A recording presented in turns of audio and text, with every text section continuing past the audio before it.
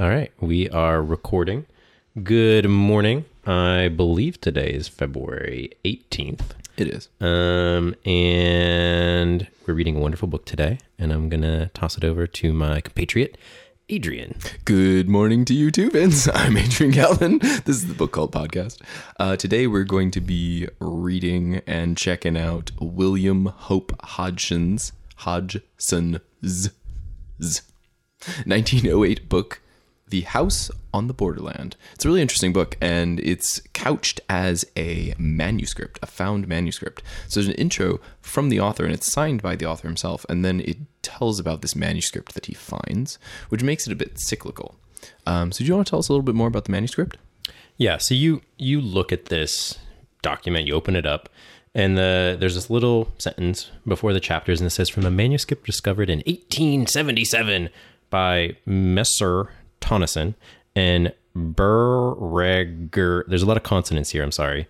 Berreggernog in the ruins to the south of this village in Ireland. So he says that this is a manuscript he found along with his own notes. When you read things that well, it makes you sound really smart. Yes. Yes. Anyway, there's a nice little author's introduction to the manuscript. Normally we read the first sentence of the book, but the first sentence of the chapter here is not very good, and I don't really consider it the first sentence of the book. I think the first sentence is actually in the author's introduction. Many are the hours in which I have pondered upon the story that is set forth in the following pages. And I think toward that idea of found and being immersive, this starts you out on that track. Yeah, that's helpful.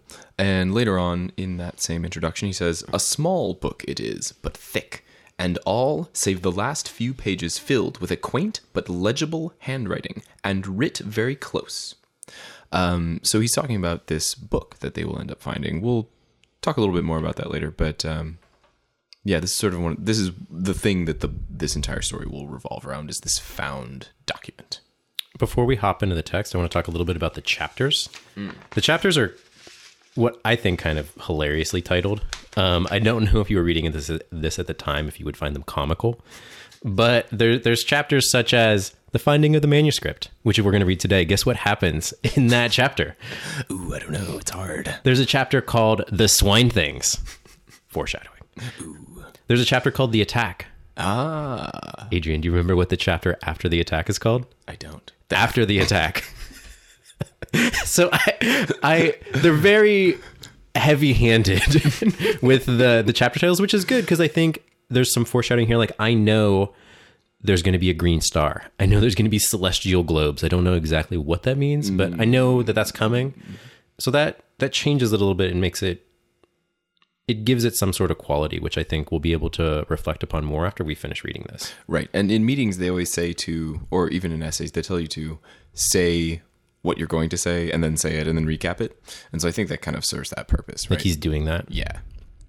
These really simplistic kind of titles. Anyway, let's hop into the text. So subtlety is a big one here. Vince hates the first sentence of this chapter, so we're not going to read it because we're going to make him happy. We can read it to show how bad it is. Now I feel like we have to.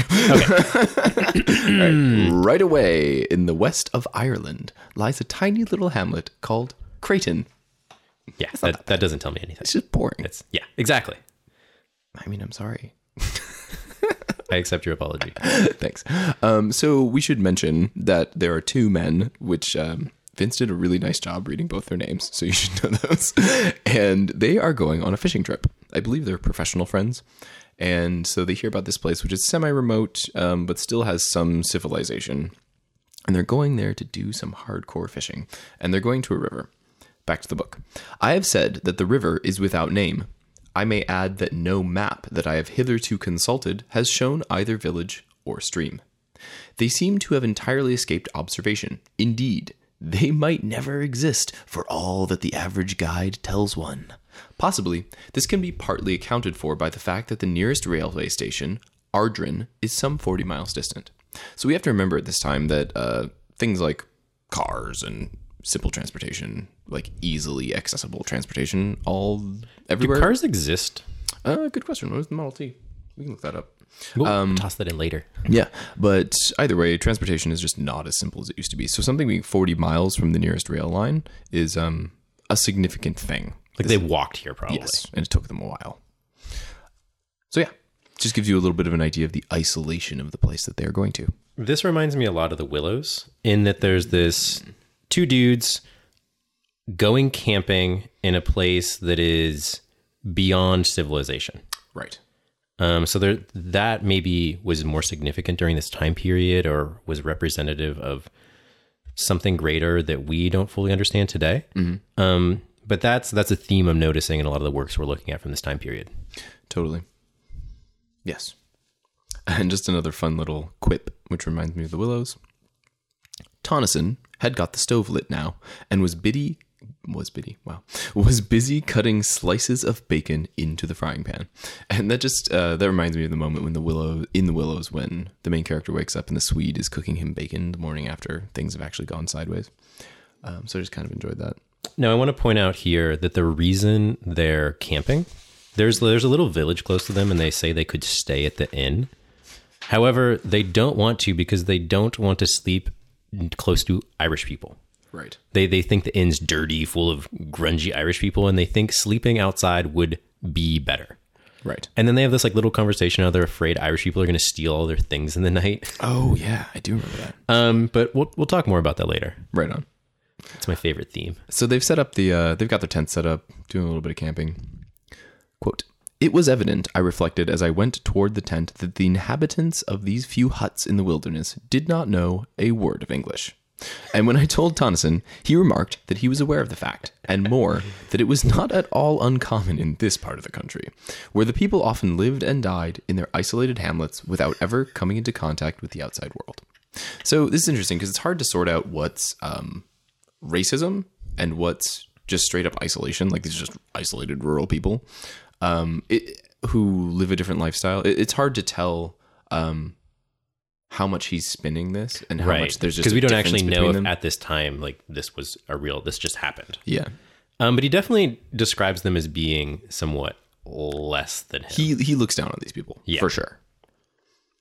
And then they do some fishing. So back to the book. "During the day, we fished happily, working steadily upstream. By evening, we had one of the prettiest creels of fish that I had seen for a long while." So that was cool. I like to look up words that I don't know. And I had assumed that a creel would be some sort of like fishing line with all the fish suspended from their gills from it. It actually turns out that it's a traditional wicker basket, which people who are hunters and trappers use to keep their prey. So I thought that was cool to know. I wanted to point out here too that often when fishing, in my experience, it seems that the best places to fish are the furthest away from people. Right. Because environmentally that area is less damaged, less like movement is going through that stream, so the fish can grow unperturbed. Right. So even today, if you want to find an amazing place to fish, you're going to be traveling pretty far. Right.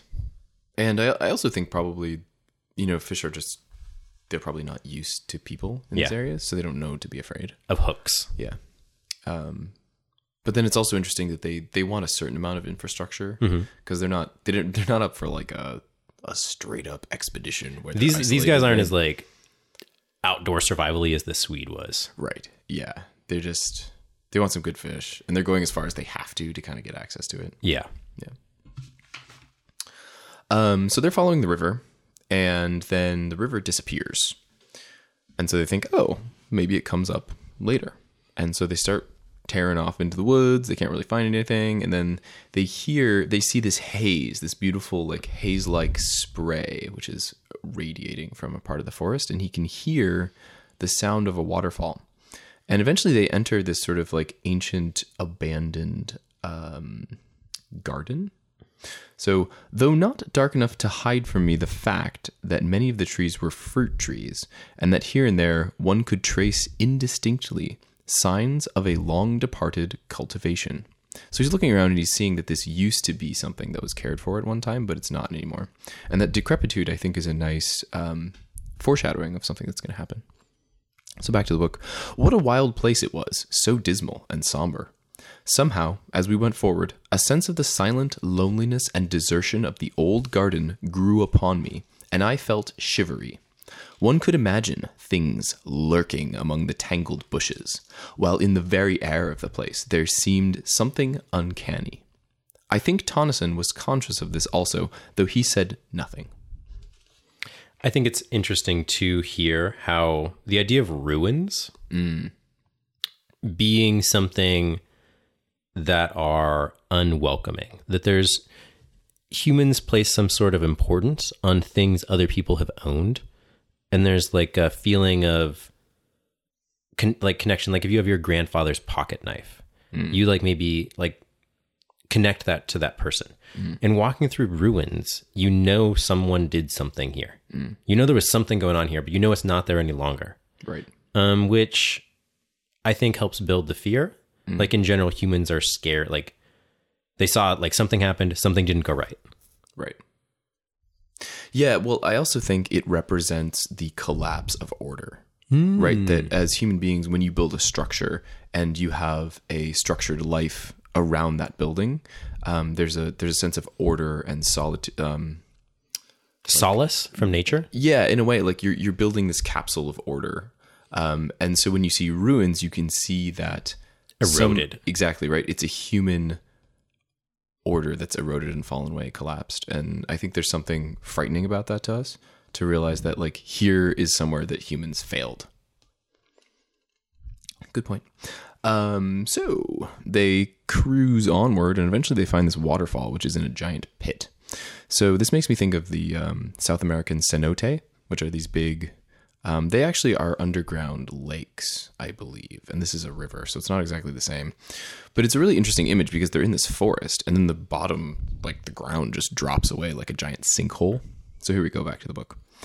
For quite a minute, we stood in silence, staring in bewilderment at the sight.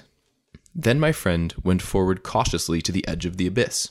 I followed, and together we looked down through a boil of spray at a monster cataract of frothing water that burst, spouting, from the side of the chasm nearly 100 feet below. So this is pretty impressive. This is a huge thing to just sort of chance upon.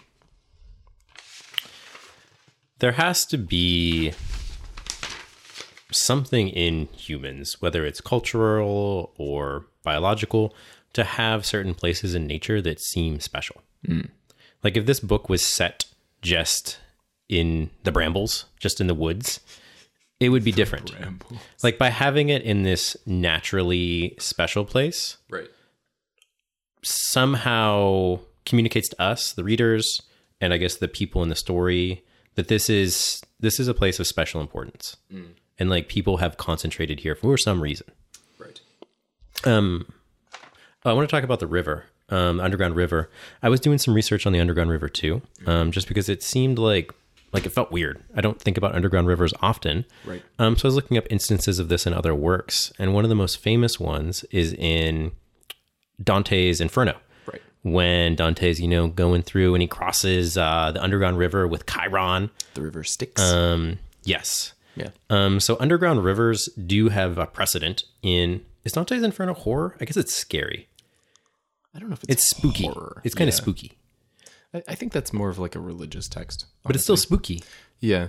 That's not what it was for. I think at this time period, though, if you're like William Hope Hodgson's, you're looking to that. Yes, I think it's a literary precedent for a Yeah. lot of the imagery that he's working on. I think the idea of an underground river as As a passageway. the dividing line between underworld and real world. I guess because rivers are always dividing things too. Sure. Like in the Rubicon. Right. So let's cross the Rubicon and find out what's going on in the text. Right on. So they're derping around in these ruins and they get separated a little bit as they're wandering around. And then Tonneson starts to call to the author. So here we go back to the book. I reached the crumbled wall and climbed round. There I found Tonneson standing within a small excavation that he had made among the debris. It does have the accent. He was brushing the dirt from something that looked like a book, much crumpled and dilapidated, and opening his mouth every second or two to bellow my name. As soon as he saw that I had come, he handed his prize to me, telling me to put it into my satchel so as to protect it from the damp while he continued his explorations. So this is the manuscript, and I think one of the interesting things, something that really caught my eye, is they find this book, but then the author notes in the next paragraph, curiously enough, the book was fairly dry, which I attributed to its having been so securely buried among the ruins. Now, this is interesting because they're right next to a waterfall, and the book is buried so well that it never gets wet. It's not wet at all, despite the fact that it's just sitting next to this giant, smashing waterfall. And yet, Tonneson just wanders over and digs it out of the ground and finds it instantly. So the question is, how does that happen? Does the book have some kind of mystical power by which it calls him to it? See, we were talking about this before we started recording, and as soon as Adrian brought it up, I was thinking, oh, Tonneson, foul play. He's in league with the book. Uh-oh. And I was like, ooh, I don't trust him anymore. Right. But we're going to find out. I'm not sure about this guy. Yeah. See, it makes me think of Isildur from Lord of the Rings, where he's just... Which one's he? So he is the guy who cuts the ring from Sauron's hand. A long time ago. Yes. Okay. He's the sort of ancient... He's Aragorn's forefather. Okay. And in doing that, he then keeps the ring for himself. He's supposed to have destroyed it, but he says, no, I'm going to keep the weapon of the enemy to destroy the enemy with. Smart. Of course. So he's carrying it, and it eventually betrays him to his death. And so what I think that indicates is that I hope that's not foreshadowing. I don't want anything bad to happen to Tonneson. Tonneson's doomed. But yeah, I wonder if this artifact doesn't have power because I think that's a common theme. You know, especially, and if we want to talk about H.P. Lovecraft, the Necronomicon, which is is a powerful object in and of itself. Exactly. I don't know. We haven't read the whole book, so we don't know. Right. But I wonder, this book, I get the impression right now, has no power beyond communicating something. Like that's its only power, is it's able to... It's just a record. Yeah. Yeah. Well, we're going to find out. We certainly are. So just to give you an idea of what they're feeling at this point, back to the book. And I asked Tonneson what he thought of the place. I told him that I didn't like it, and that the sooner we were out of here, the better I should be pleased. And that just reminds me of the moment in The Willows when both the Swede and the main character agree that really they should leave. But then everything just goes totally sideways from there. And frankly, I kind of suspect that's what's about to happen here. So the book, they're walking around on this kind of rock precipice over the chasm. That's where the ruins are. And they go down inside this chasm, this cataract in the earth. And they hear some sort of wailing and screaming. And I honestly laughed when I read this because they described the shrieking as man pig, a human pig squeal, right. Which I don't know what that sounds like. And I don't know if I heard it, I would be able to identify as a man pig squeal. But they do hear this and they get spooked and they run away. Right. And then so they get back to their camp and they're like, ooh, that was weird. And then Tonneson's like, oh, hey, dude, let's read the manuscript. Will you read it to me? And then that's how this story starts. And I liked that part, what the author did there, because I think it's him acknowledging campfire stories. Right. Like they're out in the woods, it's a little spooky. There's these weird Irish people all over the place. And they're going to read what they found as a found manuscript, but it's basically a ghost story. Right. So I enjoyed that. Yeah, I think it ties it into something. It ties it into a practice that these people have that could make it seem more real for the reader. So if it's just this kind of fantastical story, and this story gets pretty fantastical, frankly, he's asking you to believe a lot. And so he's using a variety of devices to help you suspend your disbelief. And one of them is this sort of multi-layered use of manuscript and other characters. So we started off with an intro from Mr. Hodgson in which he talks about this book that he has. And then you start reading in the book, and in the book, the first thing you hear is about other characters that then go find that same book. So there's this kind of multi-layered separation, which I feel like helps you actually to get into the story. It steps you through the disbelief. Exactly. Into a place where you could find yourself in this situation also. Right. So when I was trying to examine this book, I asked myself, what does the author use to create fear? Because in this, it's my understanding that in this genre, you want to make the reader feel scared. Yes. So, how does he do that? And I think you hit the nail on the head with his idea of immersion. There's all these layers, and he uses these layers to slowly slide you in into being the protagonist. So he does that with the intro. He does that with the manuscript. He also does that with the partner. I think, like, similar in the Willows, they have the dyad where there's the Swede and the protagonist. Right. Here they have whatever the main character's name is. Whatever. Did such a good job reading it. And Tonneson. Yeah. Tonneson makes the things that progress the story. He finds the manuscript. He wants to explore the waterfall. He tells the author to read the manuscript. He's the other person. And he's pulling you through the story, even if you don't want to go.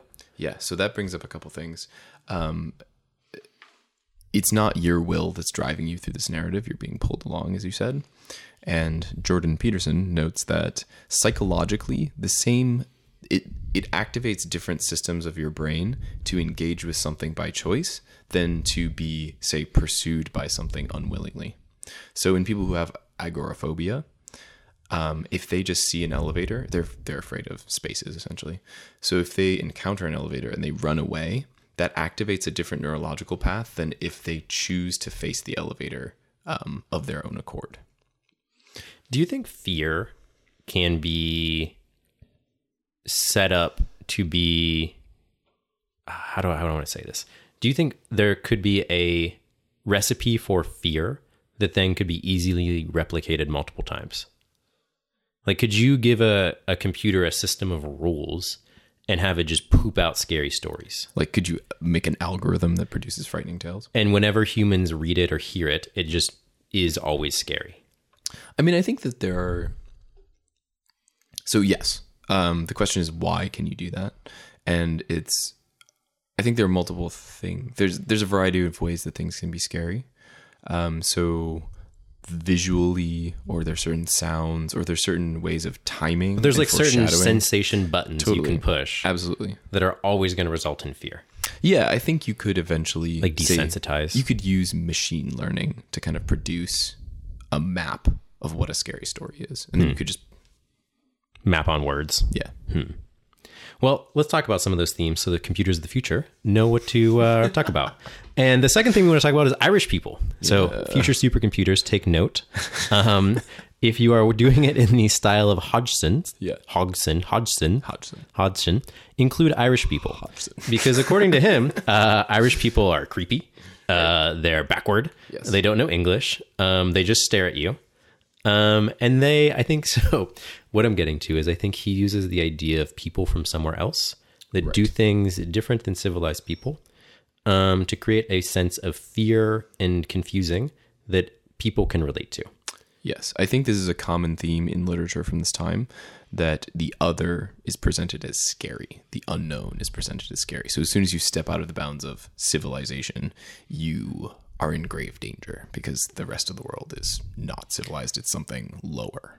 So he talks about this when they're camping, they're afraid the Irish mud people are going to come steal their stuff. Right.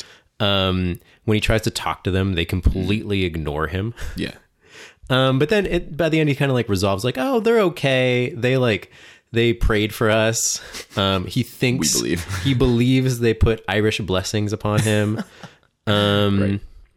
Well, I think this, and they even present themselves as these kind of heroic figures, right? Because they go out and they fish, and then they keep, I believe the words are that they keep some choice fish for themselves, and then they give the rest oh so generously to the poor mud bespattered Irish people. And so it's a really kind of like colonial white hero savior kind of thing, that they're on vacation and they happen to uplift these poor Irish people by giving them fish. To be fair, that's so like thankful. Ecotourism, like ecotourism. There's a type like advocacy, like working tourism is like a thing where you go and like volunteer at a library in some other country. Right. So we still do that. Sure. Yeah. But it's portrayed in a particular way here. Yeah. Which I think indicates something about the times. Ooh. All right. Last but not least, all right. Generally, fear is created in his prose by creating suspenseful moments. So the the going into this kind of strange place is a little tense. Like, Right. I think the author is a little scared when they're examining the ruins and seeing something that's been decrepit. That creates a sense of like, oh, something could go wrong. Right. When the rubble is falling and he hears his friend shouting for him, he's scared. He thinks he's hurt. Right. And if he's hurt, they're in the middle of nowhere. Like, they're screwed. Right. Am I allowed to say screwed? Yeah. We can say whatever we want. Okay. And that, like, generally things are okay, but by creating that compression and then releasing it, I think Right. it's priming you to be more susceptible to future instances he's going to give you. Right. So he's training you to experience the rest of the story by using this first part. Right. It's sort of like the power of suggestion. And he does a good job starting from a place that you're totally comfortable with. Oh, this is a good point. This is what I notice in Lovecraft, because I've read the collected works of Lovecraft. And the story arcs are all really similar. And yet you find yourself inexorably drawn into them, even though you basically know where it's going. And I think that's really brilliant because he finds where your mindset is and he presents you with something which totally fits in with your mindset. He gives you a path. Exactly. And then he just takes you one step down there. And you think like, well, I'm basically along for the ride. It's just one step. And then he just methodically steps you one piece at a time all the way into basically the other world, which is pretty amazing. So this is chapter 1. We are experiencing it through in what would be the present day for this story, where the author and his buddy are fishing. They find the manuscript. And then is there, I don't know. We're going to find out if the rest of the story is them reading the manuscript or not. But do you have any final comments on chapter section 1? Nope. I'm pumped to hear about the next section where we're going to go. Yeah, it is. It's a cool interlude. I really Yeah. like the level of immersion, and I'm excited to experience it through their eyes. Right. So this is the Book Cult Podcast. Thanks for tuning in, everyone. We'll see you next week. Make sure to give us a rating. Oh, yeah. That's important. You should rate us. And write completely ridiculous and awesome reviews. Yeah. Yeah. See you around.